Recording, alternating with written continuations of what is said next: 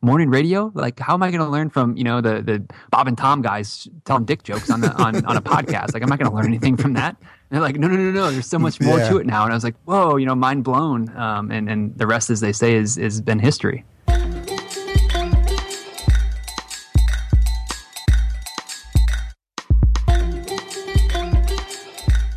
Podcast Junkies, episode 32, and look at us, we're on schedule again.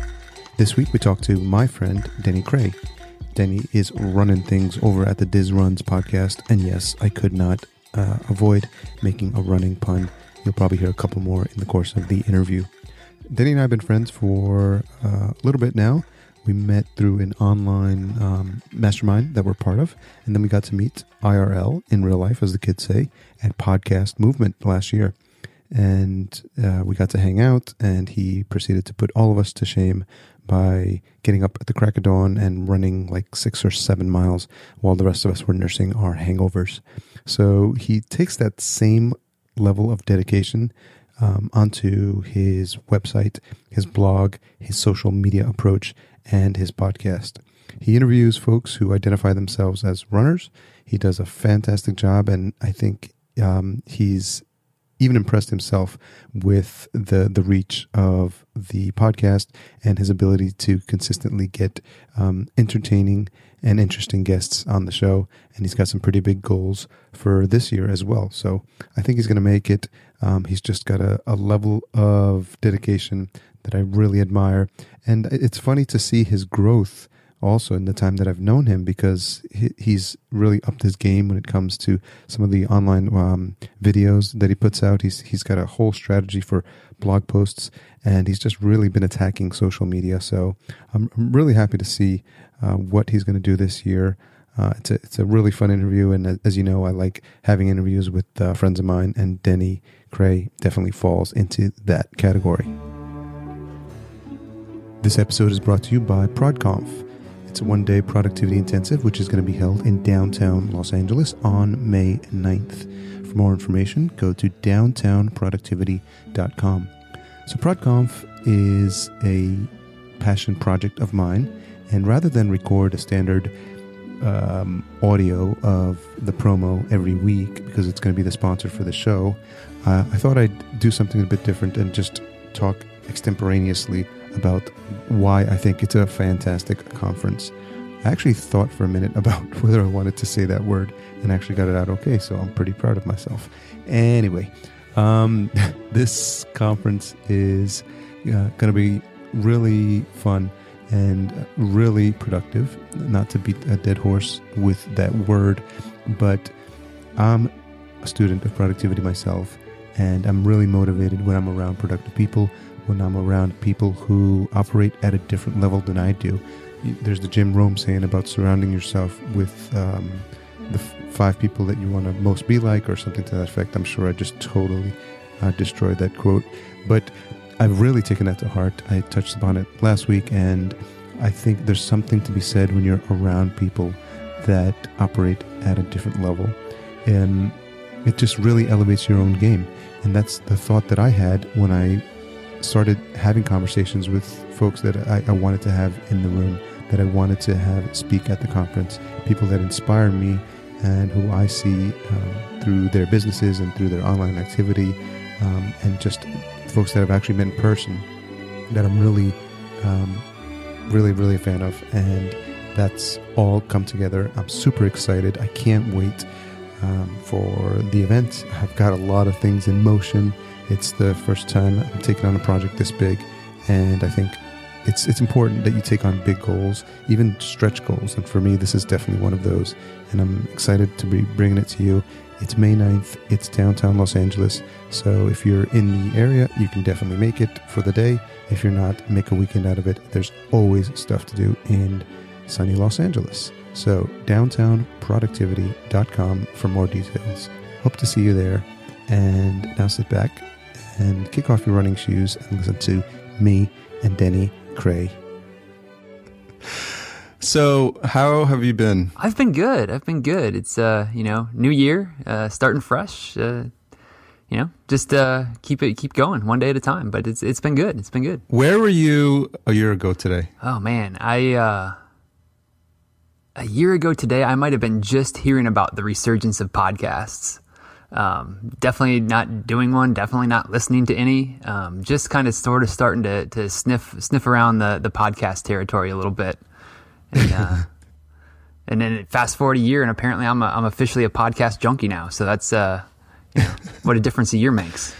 It's crazy, right? I mean, I was the same way. I mean, January of last year, I had a mobile app and I went over to NMX and I was like, oh, let me see if I can start a podcast. And you really underestimate how much you can get done in a year. I think what I've heard someone say is we overestimate what we can get done in a day and we underestimate what we can get done in a year. Yeah, no, I definitely believe that. I always have lists of things to do for today, and it's like, gosh, you almost feel like you never get any of it done. But then when you look back with that big picture and you kind of connect the dots, looking back, you're like, wow, like a year really did get a lot done. But man, yeah, always overestimate for the day or how long it takes. Like, oh, I can do that. I can knock this out in an hour, and like 3 hours later, you're still editing that podcast or whatever it is you're working on. It's like, gosh, how did the day get away from me? I've been working on this stupid thing all day. Did you have the so Diz Runs is the site? Did you have the site a year ago, and you were just thinking about other ways to market? Yeah, I started that site probably just about 2 years ago now. But it was started out just strictly as just a running blog, just a written thing, nothing fancy.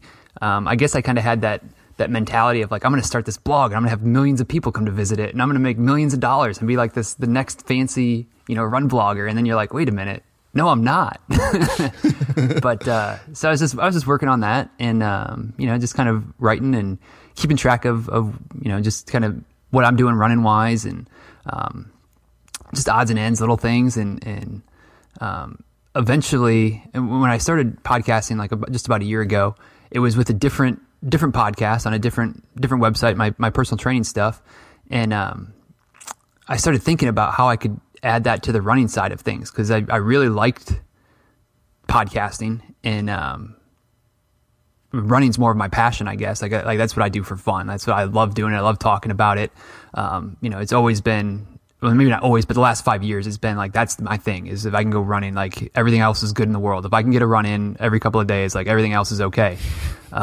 So once I kind of got exposed to podcasting, I was like, oh man, like how cool would it be to talk to runners? And then it took a little while to kind of get that underneath me a little bit, get my feet underneath me and kind of get an idea and try to figure out a way to be different from everybody else that's doing, there's so many shows out there that are, especially in the running world. I mean, it's just like every other niche, like everybody's talking to the same people and how can I make it a little bit different? How can I do something that's a little bit different than when I'm talking to the same people, how can I be different? And so it just took a little while to get going, but then, once I kind of got a few ideas going and started really thinking about it, it kind of took off on its own a little bit. Who were you listening to back then? So when I first started, I think probably most of the typical cast of characters, got in listening to John Lee Dumas, of course, like everybody that starts podcasting starts off listening to him a little bit, and some Pat Flynn. I pretty much, I guess, got into a couple of different Facebook groups and just started listening to people's shows that were in those groups, basically. If they were people that were starting new shows or things like that, like, hey, I'll listen to your show, you listen to my show, and kind of got started that way. And then, pretty soon you've got 50 podcasts on your player, and there's no way you can keep up with them. And you kind of got to start weeding them out and picking out the ones that you like more, or the ones that are more interesting to you for whatever reason. And start whittling them down that way. And then, of course, then you're listening to shows and you hear other podcasters on shows. And you're like, oh, that guy might be cool to listen to. And, pretty soon you kind of have to whittle it down and be a little more selective. But yeah, I just started out being just anybody that I knew from the Facebook groups that had a show. Man, that's who I was listening to.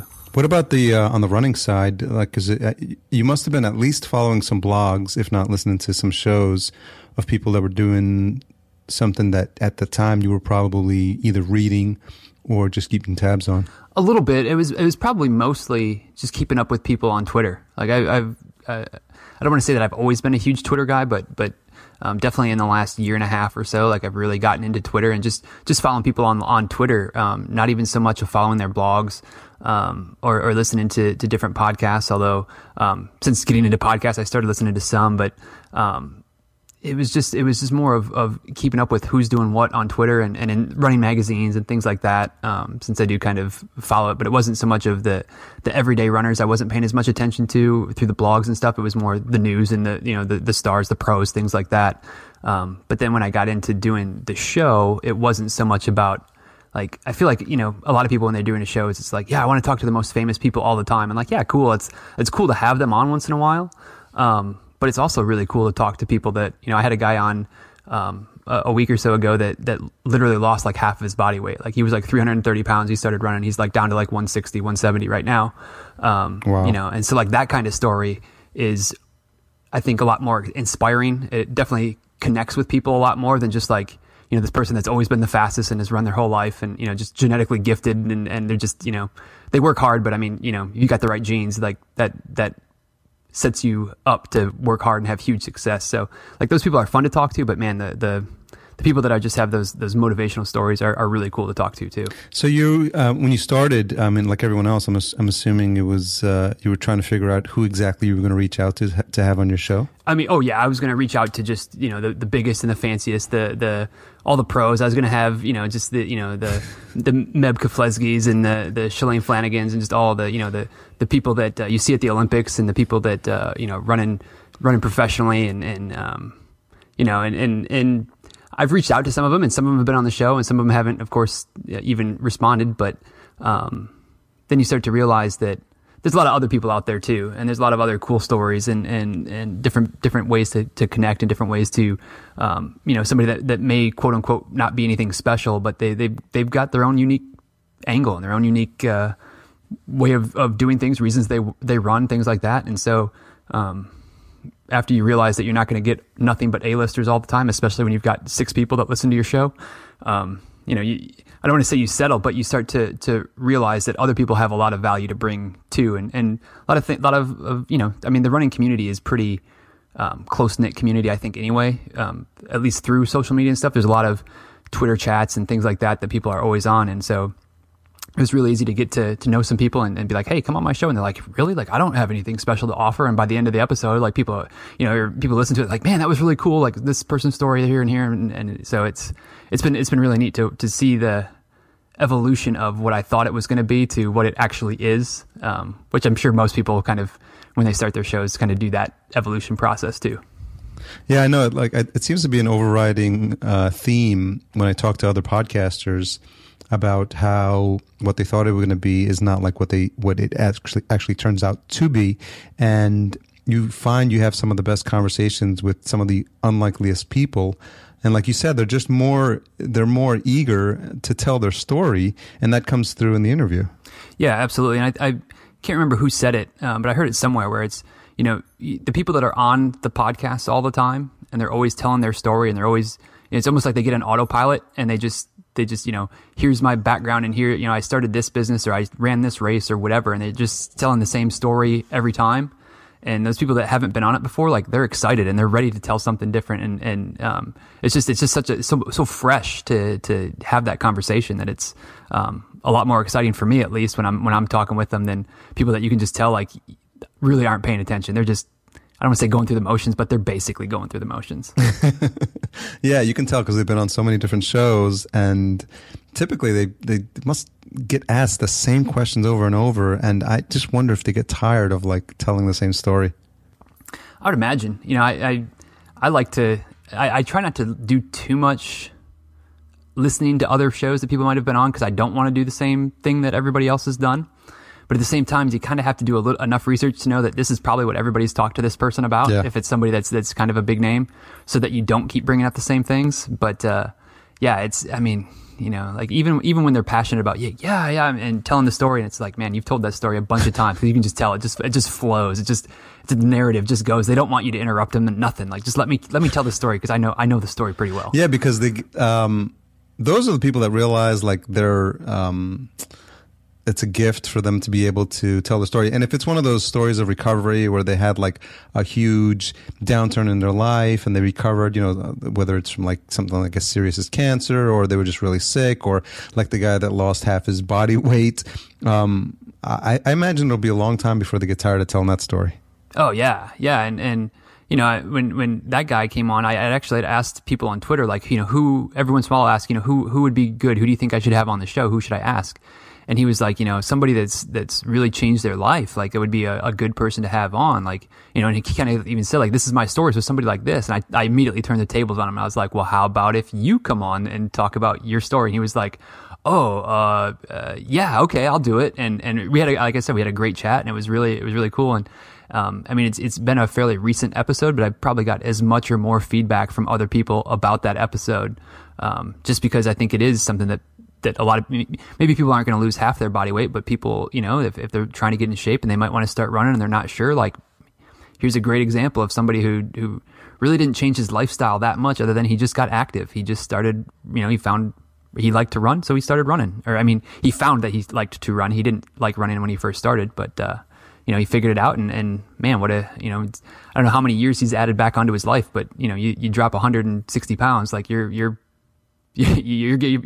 buying some more time on this earth for sure. So, man, that shit is really motivational, and I think it really makes you really feel good about being in a position where you can allow people to tell those kind of stories. Because if it wasn't, not to be too extreme, but if it wasn't for your show, like, some of these voices might not even be heard. Yeah. Oh yeah. It's something that maybe don't think about it like that all the time, but when you do, when you kind of step back and go, it was his, he didn't even know how to set up Skype, when you do podcasting, you talk to podcasters or other people that have at least been on shows a bunch of times. They're like, oh yeah, Skype, no big deal, blah, blah, blah, blah. And he's like, well, I don't know, like, can I set it up on my phone? How do I, so I'm assuming that probably outside of maybe his local community, local running groups or things like that probably it's not a story that his unique story hasn't been told very often. So it's really cool to be able to share that. And if it inspires one person, which I think at this point it already has inspired at least one person, then it's very well worth it for both of us. So it was really cool.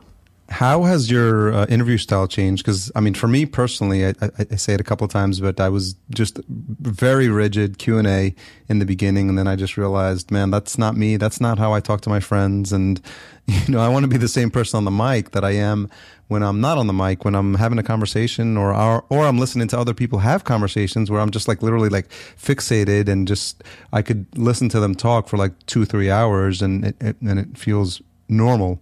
Have you had that same thing happen to you? Yeah, definitely. When I started my first show, it was probably 99% just a solo show. I think I maybe had one interview out of about 50 episodes. So it was shorter episodes, obviously, because it's hard to keep people's attention for much longer than 15 or 20 minutes when you're talking by yourself. But, so it was doing the running show was a different beast, because it was going to be an interview show. It was going to be talking with people.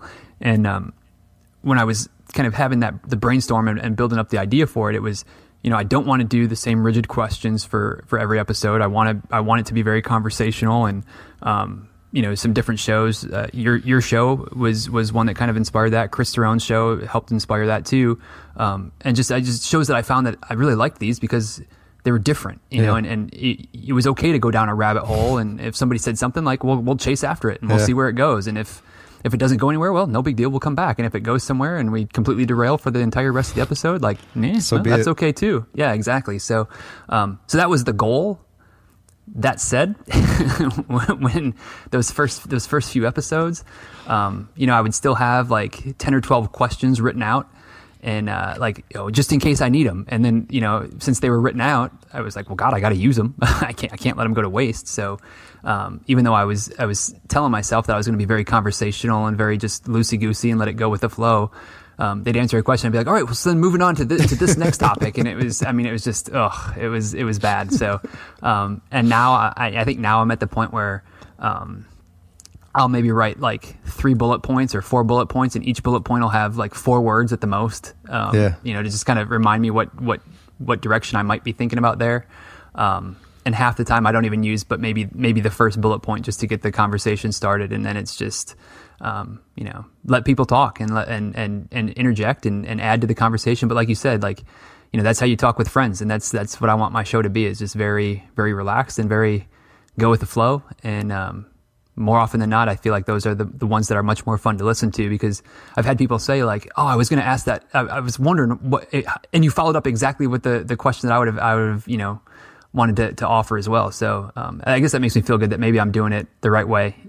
But definitely the style has changed dramatically. And probably in the first 15 or 20 episodes where you really get comfortable with not feeling like you need to over prepare, like know a little bit and kind of have an idea, but then just go. And it's definitely, I'm almost scared to go back and listen to some of my first episodes and be like, man, I was so bad at the start. But then you realize everybody was probably pretty bad at the start too, so it's not that. When you think about it, I mean, you picked running, I picked podcasters. Like I always give the example of being John Malkovich, because like I think like what I do is like super meta. Like I get into a podcaster's head, but I'm a podcaster. It's really weird. But the thing is, I like talking about podcasting. So like I think it makes sense, because I always feel like I'll find something interesting to ask, or just to or a nice direction to take the conversation into, because it's just born out of natural curiosity. And since with you and with running, and you've been running for the majority of your life, I think it just comes natural to, when you're talking to another runner, to find stuff to talk about. Yeah, no, that's exactly the idea of it. Is just I feel like those early times, the early few episodes when I really was much more scripted than I wanted to be, I wasn't following the natural progression. I wasn't just allowing things to develop, but obviously by being interested in the subject, it's much more easy to allow things to develop. And there's a lot of common ground that blurs across all the different running lines, whether you're the Olympians that I've had on the show, or whether you're the people that have just started running in the last, few months. And there's still plenty of ways to relate to each other. And just allow that to happen has been fun. And it's there's challenges sometimes, but it's been easier, I guess, because it's something that I'm interested in, to allow those conversations to happen like that. Do friends or family notice anything different about you since you started the podcast? That's a good question. I don't know. You'd have to ask them, I guess. I'm a bit biased because we're in a mastermind together, and we've hung out in podcast movement. But even in the short time I've known you, like I know you do some webinar videos, and you've started delving into that a bit more. But I've noticed like your personality is like coming out more recently. And I don't know if it's a result of the podcast or just being around people where you see, maybe you're motivated by what other people are doing, and that kind of pushes you to take your stuff to another level. I think I think, thank you. I think that's a compliment, maybe. But yeah, I think that it's probably a combination of that, of being around other people that are doing the same things. And it's like, maybe it's somebody that we started a show at the same type of time frame, and I feel like they're really killing it, and like maybe I haven't gotten to that level yet. So maybe I need to emulate that person a little bit and try to learn, from some of the things that they're doing and improve that way, or just seeing people grow in other ways and trying to keep up. Being more confident about just what I'm doing. I think that makes it easier to allow more personality to come through, because I'm not thinking all the time. I'm not thinking about what the next question is going to be, or I'm not thinking about how I might look on the YouTube videos or on the webinars, or how I might sound on the microphone. Because I think that's another thing that everybody struggles with at first. It's like, oh my gosh, I sound ridiculous. Like, yeah, well, we all sound ridiculous. So whatever, just be yourself and go. But I don't know, and maybe this, I don't know if other people do this, but I kind of feel like. I don't know if my online personality, if you will, is different than my real world personality. But I don't know if maybe it's I don't know if people are noticing a big difference, or if it's just more of I'm coming out of my shell more online, and I'm just who I am in person. I don't know. It's an interesting thing to it's an interesting question. It's something that maybe I should ask some people around me if I've changed a lot in the last 6 or 8 months since I've been doing the podcasting as much. So I was going to be like, damn, yeah, Danny, I meant to tell you, you used to be a nice guy. Now you're an asshole. What's up with that? Ever since you've been like this podcast guru, man. I'm kind of a big deal now. You mentioned that on a couple times that you specifically the feedback or a comment that you've gotten. And I think that it's like every podcaster like loves to hear like even the smallest sort of feedback, whether it's a Twitter comment or an email or someone even like at a live conference saying that they listen to your show. It just kind of still blows me away. And I don't know if it has the same effect for you, but how, like, just interested in your thoughts on, you know, when you first started getting the feedback, what you thought, and, you know, how important that is as your show grows. Oh, I mean, it's vital. You know, you hear different people talk about the lifeblood of the podcast, whether it's the ratings and reviews on iTunes or whether it's the people that subscribe and you know, the number of downloads or however people want to kind of measure their influence or measure, you know, whether their show is being taken seriously and growing and whatnot. And for me, it's all comes down to the interactions. You know, like, sure, would I love to have a million downloads an episode? Well, yeah, you know, who wouldn't? You know, like obviously there's a little part of me that wants to have the biggest and the baddest and the best show and be able to use that for whatever it's worth to get bigger guests or to get other guests or just to make sure you always have guests that are willing to come on your show or monetize or whatever. But just hearing back from people, I mean, you know, like if only 10 people are listening to your show, but 5 of them are willing to give you feedback and give you comments and shoot you an email here or there or interact with you on Twitter and be like, hey, I really loved when you know, this interview was great. I learned this thing about so-and-so and wow, what a cool, like, man, that's, you know, like, not saying that I hope that I only have 10 people that are subscribed to the show, but, you know, I'd rather have a lower number of listeners, but a higher number of people that are engaging, if that makes sense. Because it definitely is. That's the thing that really keeps me going and keeps me, you know, emailing people every day. Like, hey, you know, I have a podcast. I'd love to have you on it. Can I send you some more information? And, you know, even when you don't hear back from them and like following up the next week and just staying on top of it. And, you know, it's hearing that people are actually listening to it by having them tell you and not just saying that maybe they clicked the link and listened to 5 minutes of it and didn't even make it through your introduction. And then they moved on. Like, if you know they listened, then it's worth all the effort. Are you getting a lot of referrals, like people that were on the show and, you know, they said, oh, here's someone you can talk to, and just building the listener, the guests like that? Definitely, that's been some of it. And that's definitely something that I need to do a better job of always asking those questions.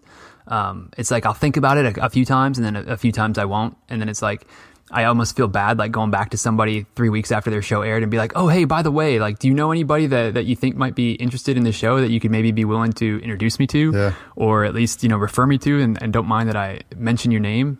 So when I remember to do that, I usually get at least one person from most guests, which is great.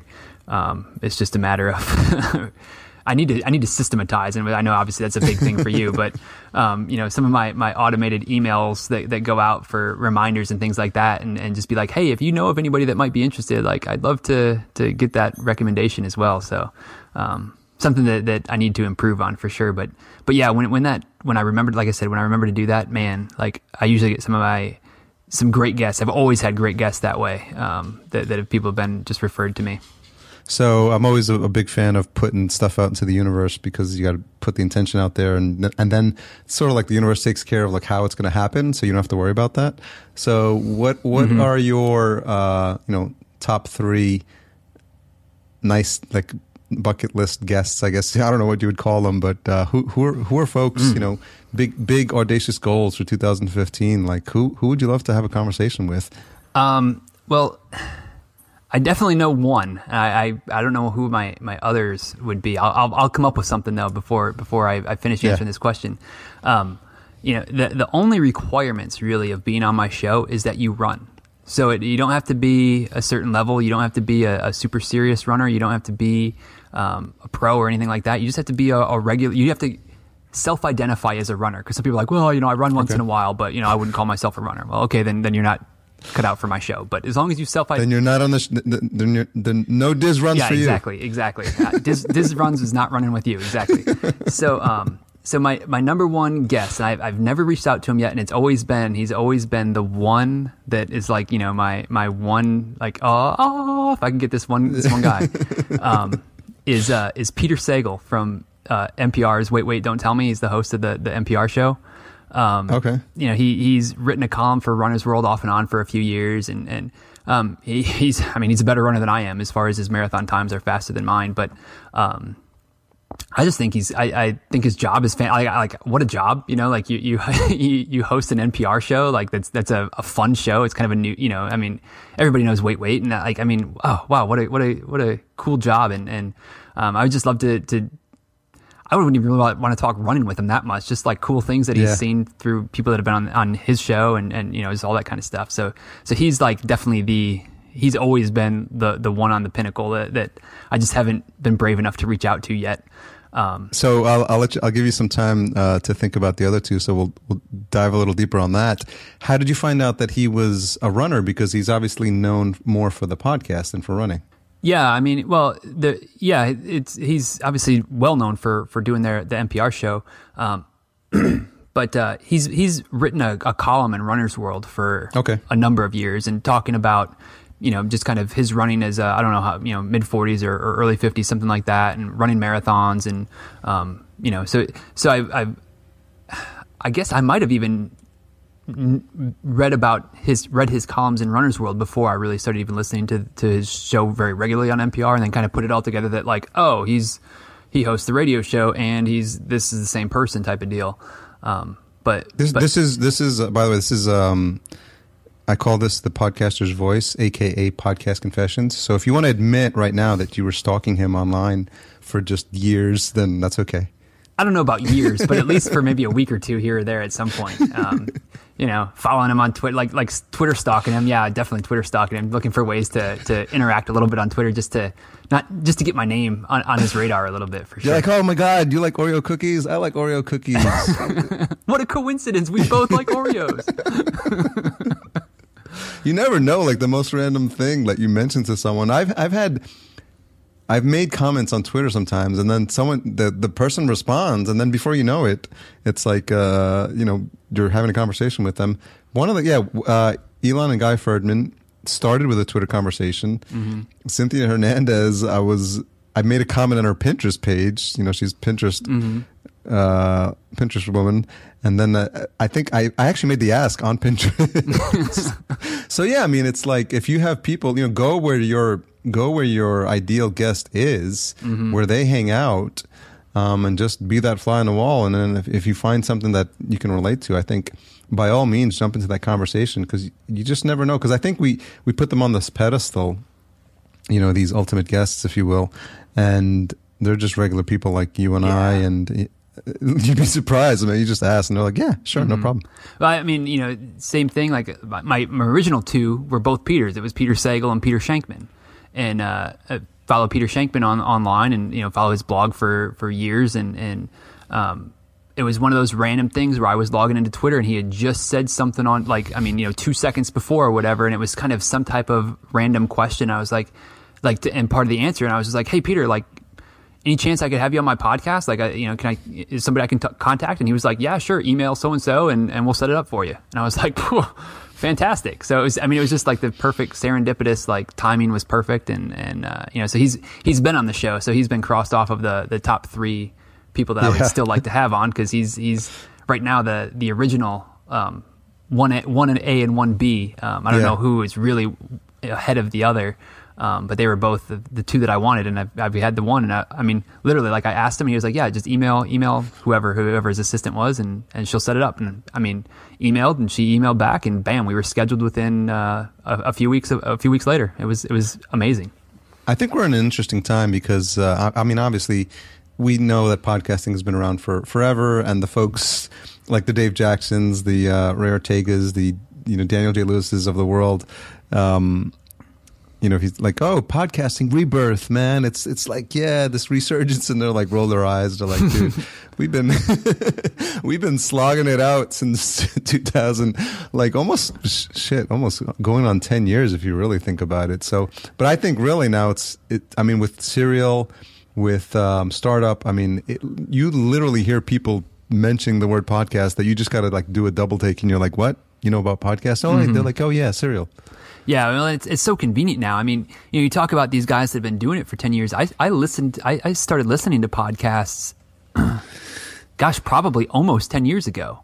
Back when really, at least my impression was that I was just listening to radio shows, like morning radio, morning drive time radio. And like, you listen to 10 minutes in the car, but then you could download the whole podcast, listen to it later.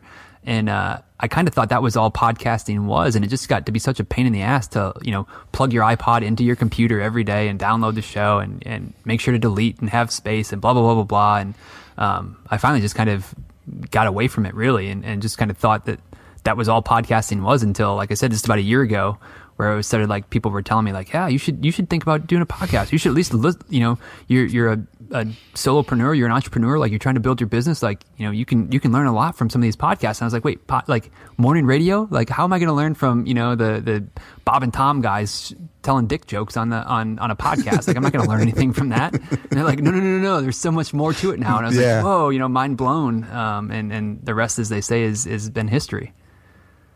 I'm so happy that you didn't call your show like the Runpreneur or Runner on Fire or something like that. Yeah, there's enough preneurs and fires going on that I don't need to.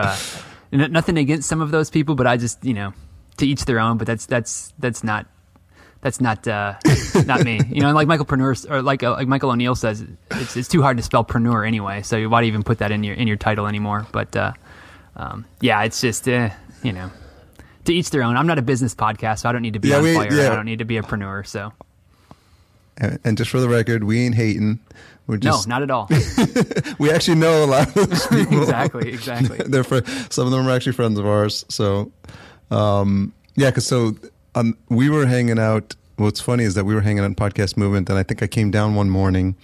I think I came down for breakfast or something like that, or the sessions had started, and you're like, yeah, I just ran like, I think you said like 7 miles or something ridiculous like that. Mm-hmm. And I'm like, okay, he's holding true to his show. He really is, passionate about running.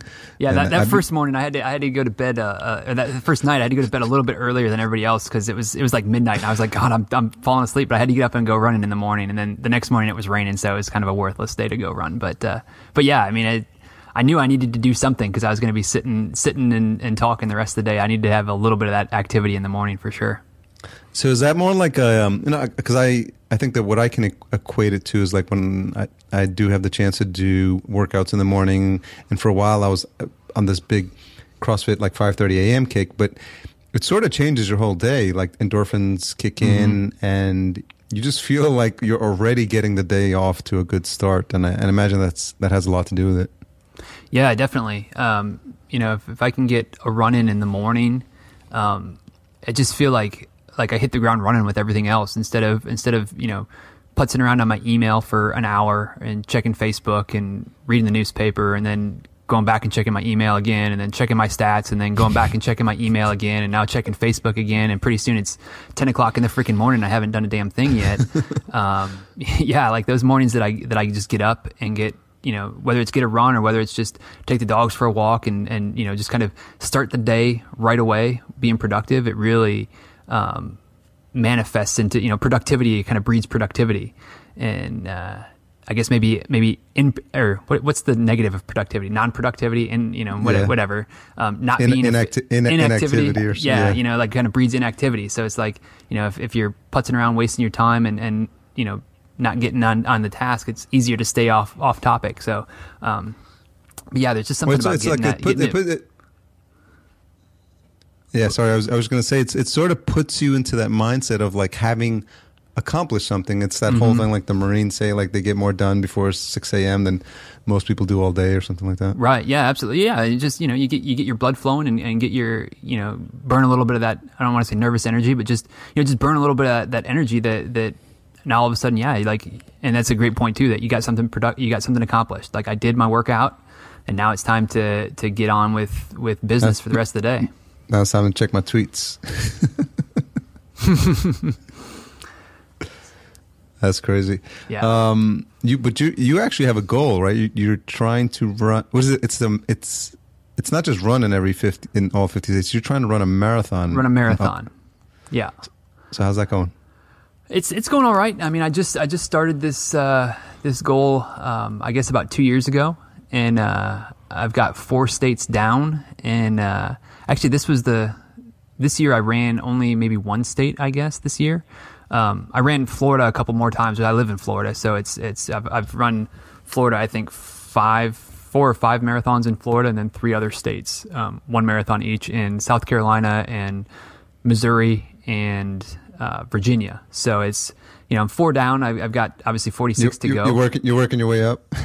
It's one of those things where right now the finances aren't enough that I can just willy-nilly travel to whatever state I want to run a race. So it's like whenever I'm going somewhere for some reason, it's like, well, hopefully there's a freaking race close by, because I, like 2 birds in 1 stone. So that was how Missouri worked out. It was my wife's best friend was getting married, and we were in Kansas. Actually, we were in Kansas City, but Kansas City, Missouri was right 10 minutes away, and there was a race on that side of town, or one of the suburbs of Kansas City, just in the Missouri side. So it was like, boom, marathon done. Like I'll run that one, and we'll fly home a few hours later than we were planning to. So yeah, right now it's just kind of like, as my schedule allows it, we'll do it.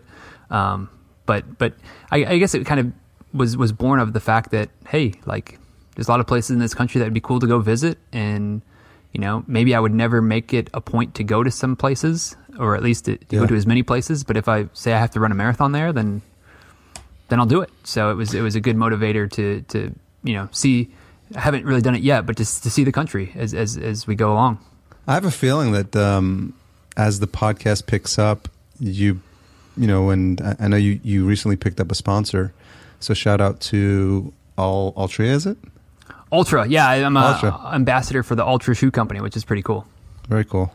Yeah, and I think just going down that same path, I mean, if you go the sponsorship route, you could have folks, or just make it publicly known that this is what you're doing. You could have folks sponsor your 50-state run. That thought has crossed my mind on a couple of occasions, my friend. So hopefully, I love it. Let's put it out in the universe again. Put another thing out there and see what happens. Are you sort of saving the tough ones for last? So is like Alaska last on the list, and Hawaii is going to be just hard geographically. Well, Hawaii's 50. That's the only one that's been set in stone yet. Just because, like, I want to run that 50th one and just make it a huge vacation / whatever party, luau, whatever you want to call it. So the only thing that's been decided is that Hawaii will be the 50th one, and if I happen to wind up in Hawaii before then, like, I'll just run a half or something like that, because then that won't count, and I'll still need to run my marathon there. But everything else is as the opportunity presents itself, at least at this point. As we go along, like you said, maybe some sponsors want me to go somewhere, or maybe somebody wants me to some of these races, like, they'll have people that come in and do like presentations or do speeches and stuff at the night before or at the race expo and things like that. And that's something that's definitely on my radar, is something that I would like to do. And because it's an excuse, like, they pay for you to come to their area and run their race. And I mean, if that can kill the travel expenses and the lodging expenses and all the race expenses that go along with it, like, yeah, I'll come and talk for half an hour or 45 minutes and then run the race in the morning. Like, that would be fantastic. So I think it sounds like something we just need to build a strategy around. Like, let's look for conferences where you can go and speak about podcasting. Yeah, we need to talk to Dan and Jared and the podcast movement guys and be like, let's not do it in Austin, Texas, or in Dallas in July, because they don't have any marathons there because it's too bloody hot. But let's do it in November when there's there could be a marathon nearby at the same time, and I'll. So you have to run an official marathon. What if you just go out and you run your 26.2? I can't think of a good reason to go run 26.2 miles unless it's an official marathon. To be brutally honest. So you're not even so at least you're not like that diehard. What's fascinated me is those ultra marathoners, like those guys that run like 100 miles, or they run like back-to-back marathons for like a month or something like that. Can you even begin to explain that mindset? No, not really. I've had actually a lot of ultra marathoners on my podcast, which is weird, because I didn't set out to do that. And it seems like, for whatever reason, in the running world, there's a lot more ultra marathon podcasts than there are just like regular runners or pro runners of shorter distances than the ultra distances. So whenever I reach out to the ultra marathoners, they're like, "Oh yeah, let's do it. I can't wait. Let's do it." And I have great conversations with them. But every one of them, I'm like, "So what possesses you to like?" I get to 26.2 miles, and I'm like, "I am not taking another step." Yeah. Like what possesses you when you're running a 100-mile race to be like, all right, 26 miles, like I'm a quarter of the way done. Like how does that even, like I can't even wrap my head around it. But I do have to admit that the more I talk to them, the different people in the ultra marathon community, like I think the running community itself has a bunch of awesome people, but I think the ultra marathon community is just like amazing people. So I keep telling them that I still have no desire to run one of their races, but I could see myself being talked into it if I keep talking to enough of them. So I either have to start being picky and not inviting as many ultra marathoners onto my show, or I need to start thinking about maybe I'm going to run, I don't know about 100 miler, but maybe a 50 miler at some point, but not anytime soon. But at least, I haven't shut the door on that idea yet. But I mean, I can't imagine going out like, running for 4 hours, which is about what it takes me to get through a marathon now is enough. Like I can't imagine like being like, all right, 4 hours, halfway done. Like keep going. Like or a quarter of the way done. Oh yeah, 100. Like I won't do 100 miles. Like let's be honest, like that's just ridiculous. But I think it's something. It's somewhat akin to, I guess, the folks who do extreme sports. There's some psychological aspect to it. And maybe we'll invite Nicole Welsh on one day. She can explain the psychology behind all this. Our mutual friend. Mm-hmm. I think what it is some sort of, it's like an adrenaline junkie type thing, right? Yeah. Well, and some of them, it seems like I talk to them and I'm like, so what possesses you to want to go run for 50 miles? And they're like, well, I'm kind of competitive. I'm competitive, like they're winning these races. And they're like, but I'm just not fast enough to win a marathon. But I'm stubborn enough to not quit when I really start to hurt. So I've found that if I run farther, there's fewer people that are able to maintain that faster speed. And since I don't give up and I don't slow down and I just like run through the pain, then I win. And I'm like, I guess I just don't have that mindset. Like, I guess I'm just not wired that way. I think this literally just came to me right now. I think what you can do, Denny, is like go back to all your shows, listen to your interviews, but then listen to them from the perspective of like building a podcast business or building growing a podcast and building an online business. But then you use all the words that they tell you about like in it for the long haul and, not the short sprints. And then I'm telling you, man, you literally have like, the Tao of running, or I don't know, the Tao of something. I'm shitty with the running. The running cliches are deep. Yeah, and then literally, like as you're telling me them, I'm like that applies to like the patience you need to like do what we're doing with like building our audience, building our podcast, doing our trying to create a product and just making a go out of this as being our livelihood.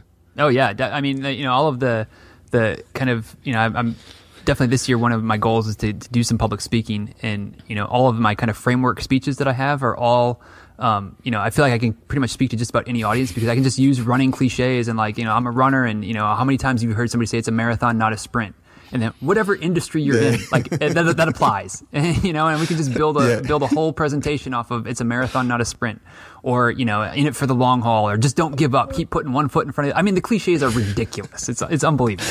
But I think the people who are like, we should say that the only people who are allowed to use those cliches from like this day forward are the people who've actually like fucking run a marathon or at least a 5K or something like that. Because you see some people up there like using these running cliches, and I'm like, I don't think you're a runner. Yeah, maybe that's the running snob in me. But when I hear somebody say like, "Oh man, it's a marathon, not a sprint," I'm always like, have you ever run a marathon? And they're like, well, no. And I'm like, okay, because I feel like as men, we, the one thing we can never say is it was as difficult or as painful as childbirth. Because we have no freaking idea. Yeah, exactly. And I kind of feel the same way about the marathon thing. Like my mom has said that a few times. She's like, "Oh yeah, it's like a marathon building a business, or it's a marathon doing this, or it's a marathon doing that." And I'm like, "Mom, you have no idea what I love you to death, but you have no idea what a marathon's like." So I definitely kind of, if you say it's like a marathon, but you have no idea what a marathon's like, then Yeah, I'm starting to build my running capabilities back up, because whenever we get to the running part in CrossFit, I'm just like, oh man. I mean, I ran cross country in high school, which is obviously a long time ago. But when you have this certain people, like when you tell like them running, even if it's like, okay, go run a mile or 2 miles, it's just this sense of dread and foreboding like comes over them. Like, no, I'll go lift some more weight, but like the running, like just anything, but please don't make me run. But I remember I actually applied for the New York City Marathon when I was living in Atlanta. Don't ask me why. It's literally on a whim. I was like, yeah, it's a lottery. And then they picked me. And I was like, holy shit, I'm in. And I was like, okay. I just like started downloading all these like marathon training guides. And I was like, oh my God, okay, here we go. And I remember like that first day I go out and I run like, I don't know, like, literally like a mile or half a mile. And I was just like panting and I was like, oh my God, I'm not going to do it. This is horrible. And then fast forward, I'm at the point where I'm running 7-8 miles, in one day. Mm-hmm. And it's amazing, right? Because you think like you can't like possibly even run like half a mile without just passing out. And it's amazing just to see what the body's capable of with consistent effort over a sustained period of time. Oh yeah. I mean, our bodies are incredible. What the human body is capable of doing if you treat it well. You put good things into it and you work it in a intelligent manner. Don't try to do too much too soon, but let it build and adapt over time. I mean, we're whether it's running 100 miles, whether it's strongman stuff, lifting massive amounts of weights and doing just amazing physical feats, or flexibility things, contortionists. I mean, just the things that the human body can do and still just function normally afterwards is incredible.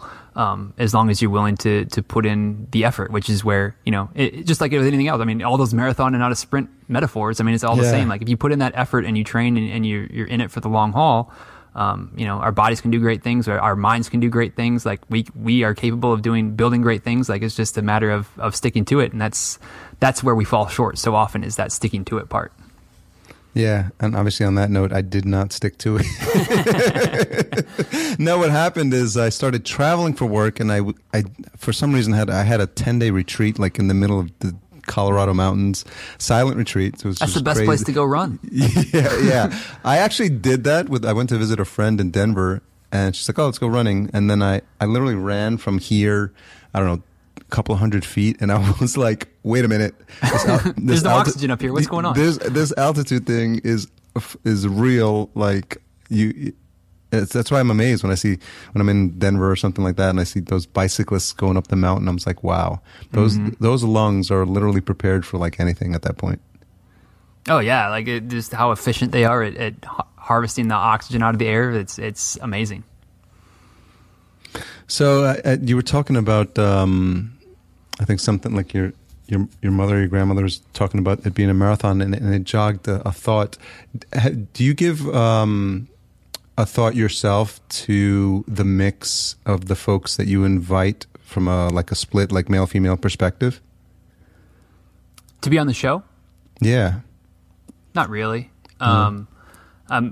I'm very equal opportunity at this point, as far as, like a lot of times what I'll do is I'll start thumbing through like old issues of Runner's World or Running Times, or just old running magazines, and be like, oh, this person, like, oh yeah, okay, I'll reach out to this person. Like, or, if it's just, sometimes it's the real popular people like the Mebs and the Shalane Flanagans and, some of the people that are on TV all the time and whatnot. But then a lot of times it's a lot of people kind of up and comers, and it's like, oh yeah, this would be a cool person to have. Like, like they're probably not at that level yet where they have, enough people that are, they probably handle their own Twitter account, which is kind of the big criteria. If they handle their own Twitter account, like, you can probably get in touch with them through Twitter. At least that's what I've found so far. So, those people are the ones funny. That I aim for. But, male, female, whatever, like older, younger, newer. It doesn't matter to me. It's like I said, all I'm after is you self-identify as a runner. I don't care how fast you are, how far you run. We'll start talking about running and we'll let the conversation go. And sometimes we stay on running the whole time, and sometimes we ditch the running bug real quick, and we, just the first few minutes are running, and then all of a sudden we're off on a tangent, and we may never get back to running, and that's okay too. It's it's the natural way the conversation went in that situation. Yeah, I think it's and something I've tried to make a point of as well, because I talk to podcasters, so naturally you think, oh, we're just all going to do is geek out on microphones and podcasting and Skype problems and hashtag podcaster first world podcaster problems.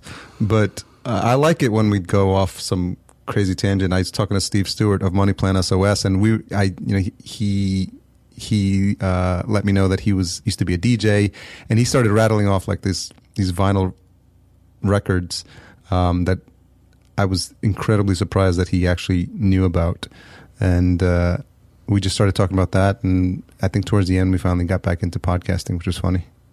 Yeah, you just let the conversation go. It's amazing, what rabbit holes you can fall down, and that's. I think that at least most audiences don't mind the fact that you went somewhere natural. Like, you didn't force it to stay in one place. You didn't force it to go somewhere. You just kind of let it go. Yeah. So we'll try to bring this puppy home in some cohesive fetch. When you think about you're close to 50 episodes now, right? I am just past 50. Okay. I think I'm at 56, 57, something like that right now. But just since this year started, I've gone to 3 episodes a week. So that changes things. It speeds things up a little bit when you add a couple extra episodes. Yeah,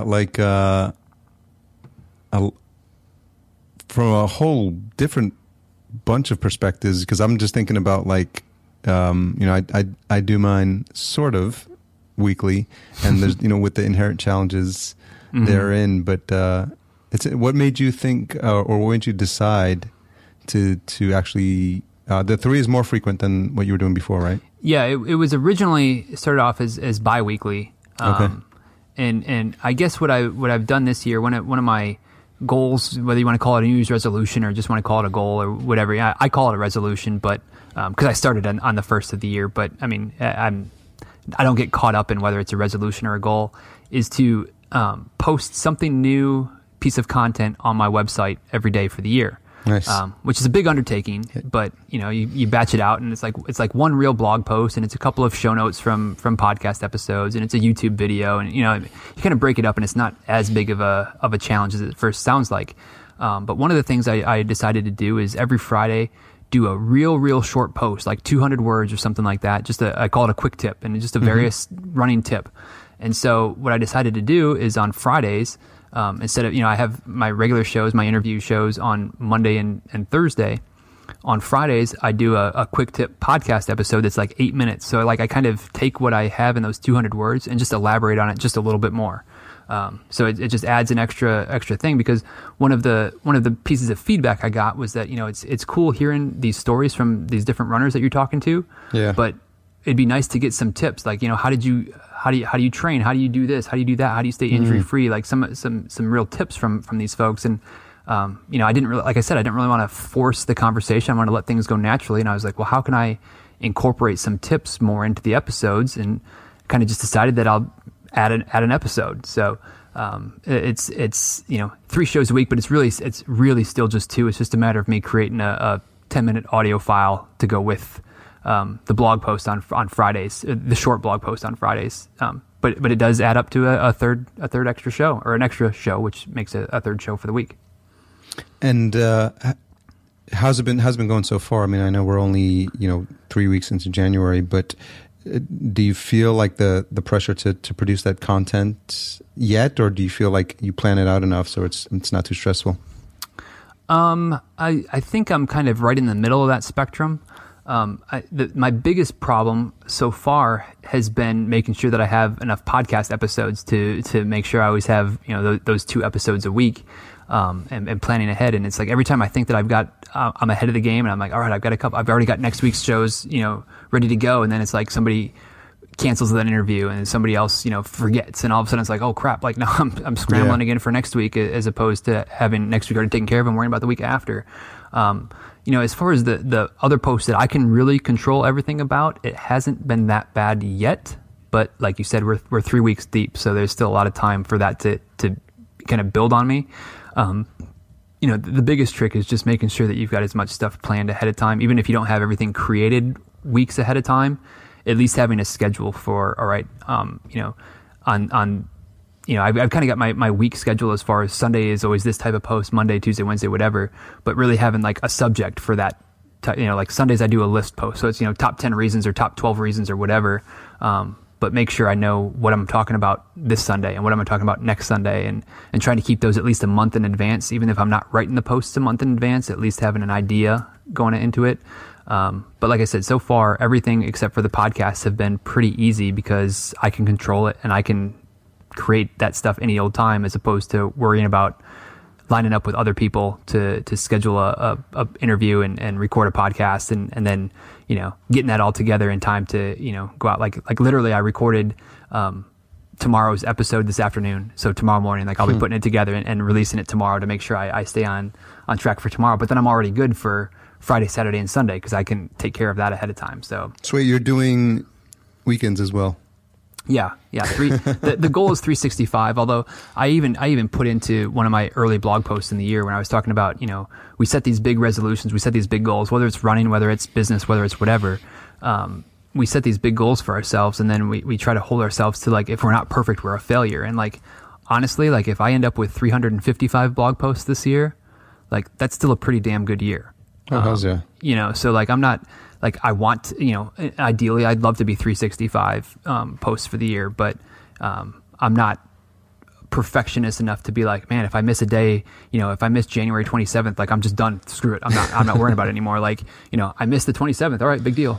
Move on. Next day, 28th. What's the post for the 28th and keep it going. Yeah. So it's like the people who do the diet or try a new diet and then they have one bad day and then they just completely ditch the whole plan. Exactly. Yeah. If you are going to measure yourself against, I'm going to be perfect on whatever my goal is, you're never going to be successful. But if it's I'm going to do the best I can, and 99 times out of 100 or 9 times out of 10 or whatever, however you want to break it down, I'm going to be successful. That's still pretty darn good. And it's probably better than where you were when you started. So that's my take on, a blog post every day or some type of post every day is that, I'll aim for perfection, but if I'm just pretty darn good, then that's pretty darn good. I can handle that. Yeah, I think when it comes to December 2015, I think you'll look back and be pretty proud of what you've accomplished so far.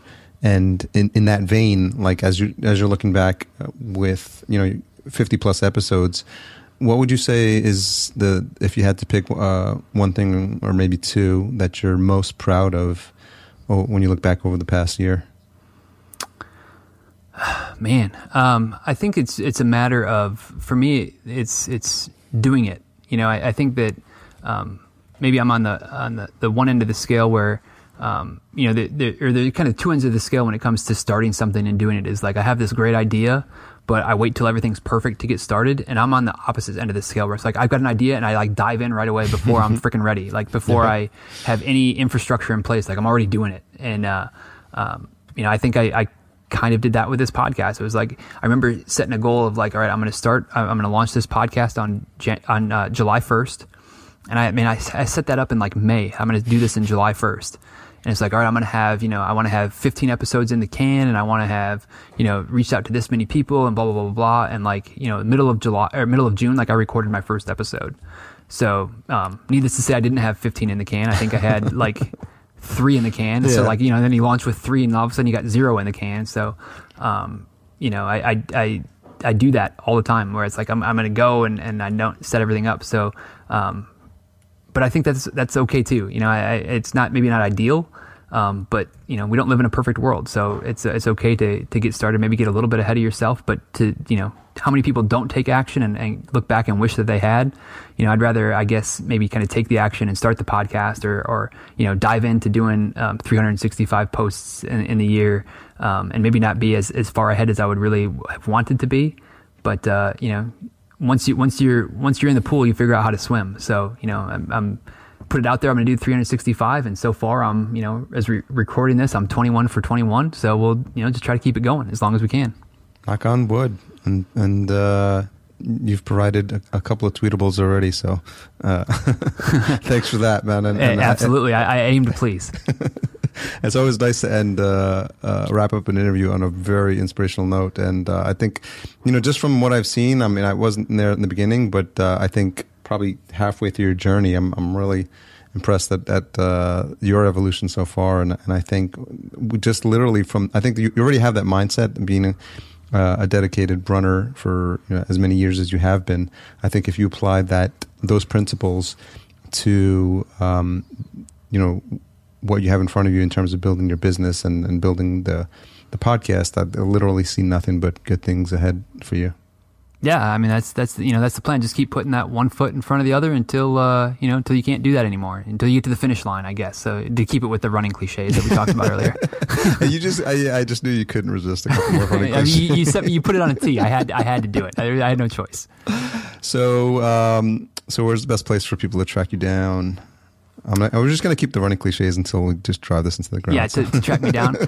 You can definitely chase me down, and you can find me at dizruns.com is the main hub online. It's the podcast is there, the blog is there, everything I'm doing is there, and I've mentioned before that I love Twitter, and Twitter's the same. It's at dizruns, DIZRUNS. So those are the two best places. I'm dizruns pretty much everywhere on social media, but Twitter is my favorite place to hang out. So if you're looking for me, that's the best place to come find me. If he's not there, then he's out on his 7 a.m. Then I'm just actually out running. Exactly. All right, Denny, man, thanks so much. Hopefully people got a little bit, the audience got a little bit more insight into the mind of Denny Krahe, and had fun with this conversation. That's the plan. Thanks for having me, Harry. It's been a pleasure.